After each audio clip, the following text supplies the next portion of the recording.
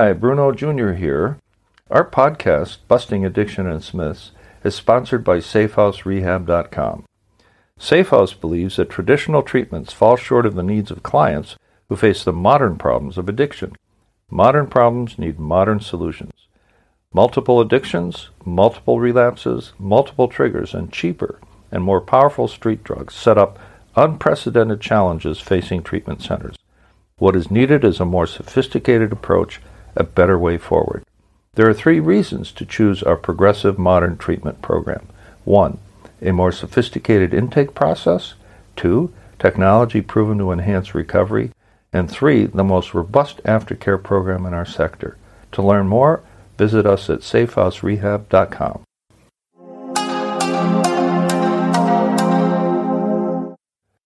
Episode 13, Season 8.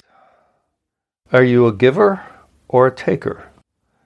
You'll have to forgive me because I can't help myself. When I chose to write an episode on the difference between being a caregiver versus being a caretaker, I could not help but see it as a choice between me being a giver versus the addiction being the taker. In the context of addiction and what family members are prepared to do for their beloved addict, the difference between caregiving and caretaking is stark. Caregiving is that healthy giving of care that all families will do for a sick loved one that is reasonable and rational. Caretaking brings a whole new dimension into the relationship and is a distortion of well-meaning instincts that start with loving care and end with desperate enabling. Caregivers are just plain nice people who go out of their way to give to others, whether they're family or not. They're the ones who will give a neighbor a ride to church, welcome a new family to the neighborhood, or volunteer at the nursing home a couple of times a week. So what makes a caretaker? Deborah J., in her book No More Letting Go, talks about caretakers like this. Caretakers do things for other people too. But unlike the caregiver, their efforts have been hijacked by the addiction. They pay the addict's rent, buy the beer, make excuses to friends, lend the car, and clean up every mess. They do what their name implies. They take care of everything. While perfectionists try to keep everything around the alcoholic in perfect order, caretakers try to keep the alcoholic functioning. Caretakers believe they have no choice. This is how bad it has gotten. Caretakers, too, have lost the power of choice and are now coming under the grip and spell of the disorder. They are as powerless over alcohol and its effects as is the alcoholic himself. Save the addict. Miss J continues, if they don't step in, terrible things will befall the addict. They'll start out doing some small things, but as the disease gets progressively worse, it takes more sacrifice on the part of caretakers to keep the consequences at bay. Before they know it, they begin doing things they've never thought they would do things that most other people would find hard to believe. I can give you a personal example. One of my dearest former colleagues and her husband started helping their one and only son by giving him money to pay his crack dealer. The kid was too dysfunctional to hold down a job, so instead of kicking him out of the house, they decided that maybe it would be better if Dad just paid for the crack. In the meantime, Dad would get into his Mercedes and drive into the hood to buy the crack because he feared for his son's life should the boy show his face to dealers to whom he owed money. They got the boy to agree to go into treatment where he would rebel after a few weeks and then get asked to leave. This after a small fortune and hard-earned money evaporated. They thought a trip to a world-renowned institute on a California beach would do the trick.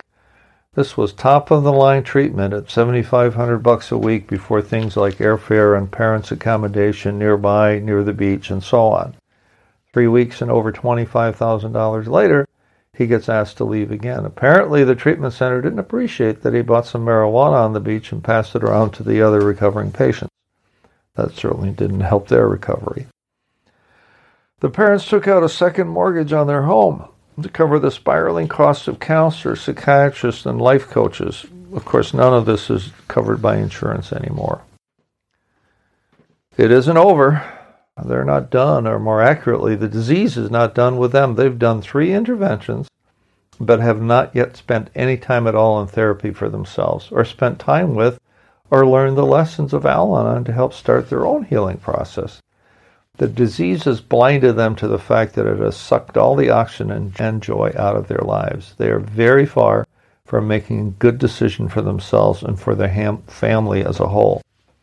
They live in fear and don't seem to have taken a deep breath in years. No vacations for fear of what might happen while they're away. Things like that.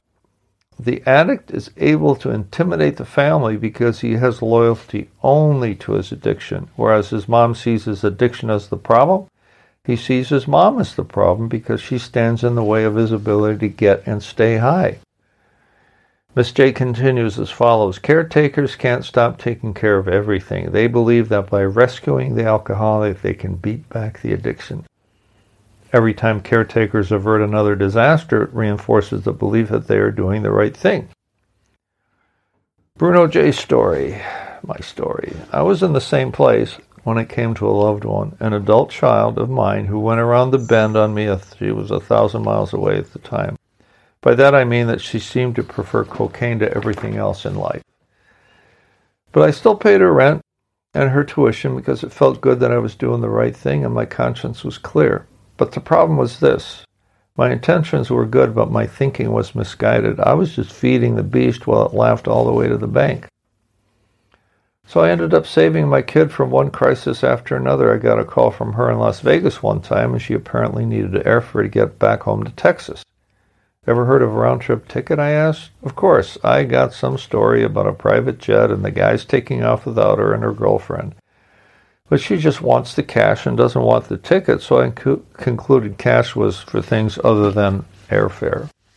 She did make it home okay. I'm not sure how. The disease will have you dancing around trying to put out one fire after another until you realize there will always be fires to put out until you decide to stop putting them out. The hidden brain at work. I spoke in an earlier episode about how the subconscious mind controls more than we ever realize. This subconscious is often called the hidden brain, which seems to operate with its own set of rules which we did not write and over which we have little or no control. As the addiction gets more intense, the caretaker's actions come under the control of life's two most powerful forces, avoiding pain and seeking pleasure. There seems to be little in the way of rational thought, rather the caretaker is acting out of instinct and conditioned reflex. Caretakers will make whatever sacrifices are necessary to have the addict avoid the pain of consequences, and they take pleasure, which simply means to breathe a huge sigh of relief when disaster is averted. According to Deborah J., there is a direct correlation between the severity of the addiction and the excessiveness of the caretaking. That's a civilized way of saying that the caretaker will stretch herself to the absolute limit to protect the addict from the worst of consequences. This family disease cuts two ways. Addiction is seen by medical professionals as a family disease in two distinct ways. A, the more familiar view is the effect that addiction has on family members' attitudes and behavior.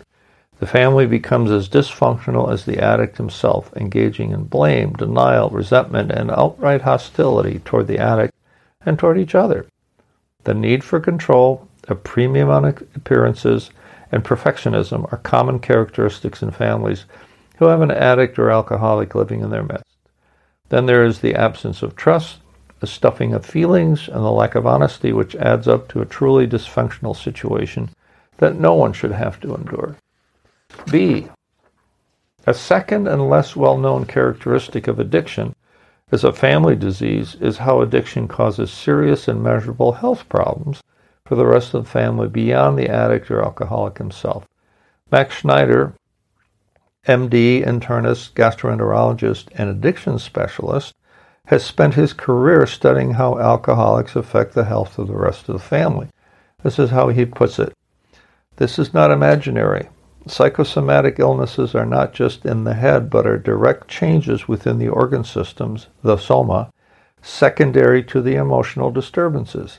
Many of the same disorders common to alcoholics and drug addicts occur in non-drug using family members. They suffer from the same emotional and physical problems as the addict or the drug addict. So here's a partial list of the health problems that are shared by both the addict and his family members. Hypertension, that is high blood pressure, irregular heartbeat, stroke, gastritis, IBS, which is irritable bowel syndrome in all its forms, incontinence, and anxiety. That's just a partial list. These conditions cause stress, which weakens our immune systems, and then the most vulnerable parts of our bodies start to break down. When stress goes undiagnosed and untreated, when a loved one's addiction is allowed to repeatedly impact our lives, the physical problems are persistent, get worse, and become increasingly difficult to treat. Caretaking equals enabling. The bottom line on caretaking is this: caretaking is at the heart of enabling. Ernie Larson, who authored the classic Stage 2 Relationships, Love Beyond Addiction, says this: caretakers, also called enablers, are the worst enemies of the people they love most. As long as someone else is taking care of the addict, there is no reason for the addict to take care of himself or herself. The perfect way to continue his childish ways, not being held accountable for anything really. So what have we learned about caretaking? 1. Caregiving is a healthy desire to help another person in a purely altruistic manner, while caretaking is essentially a means of control. 2. Caretakers hold the illusion that by averting disaster yet again, they will have helped the alcoholic by shielding him from negative consequences. 3. The family of an addict suffers not only from emotional harm and dysfunction. Family members are known to suffer from a variety of stress-related physical disorders. 4. As the disorder progresses, and it always does, the enabling family will subconsciously make progressively greater sacrifices, not realizing that they have become the worst enemy of their loved one.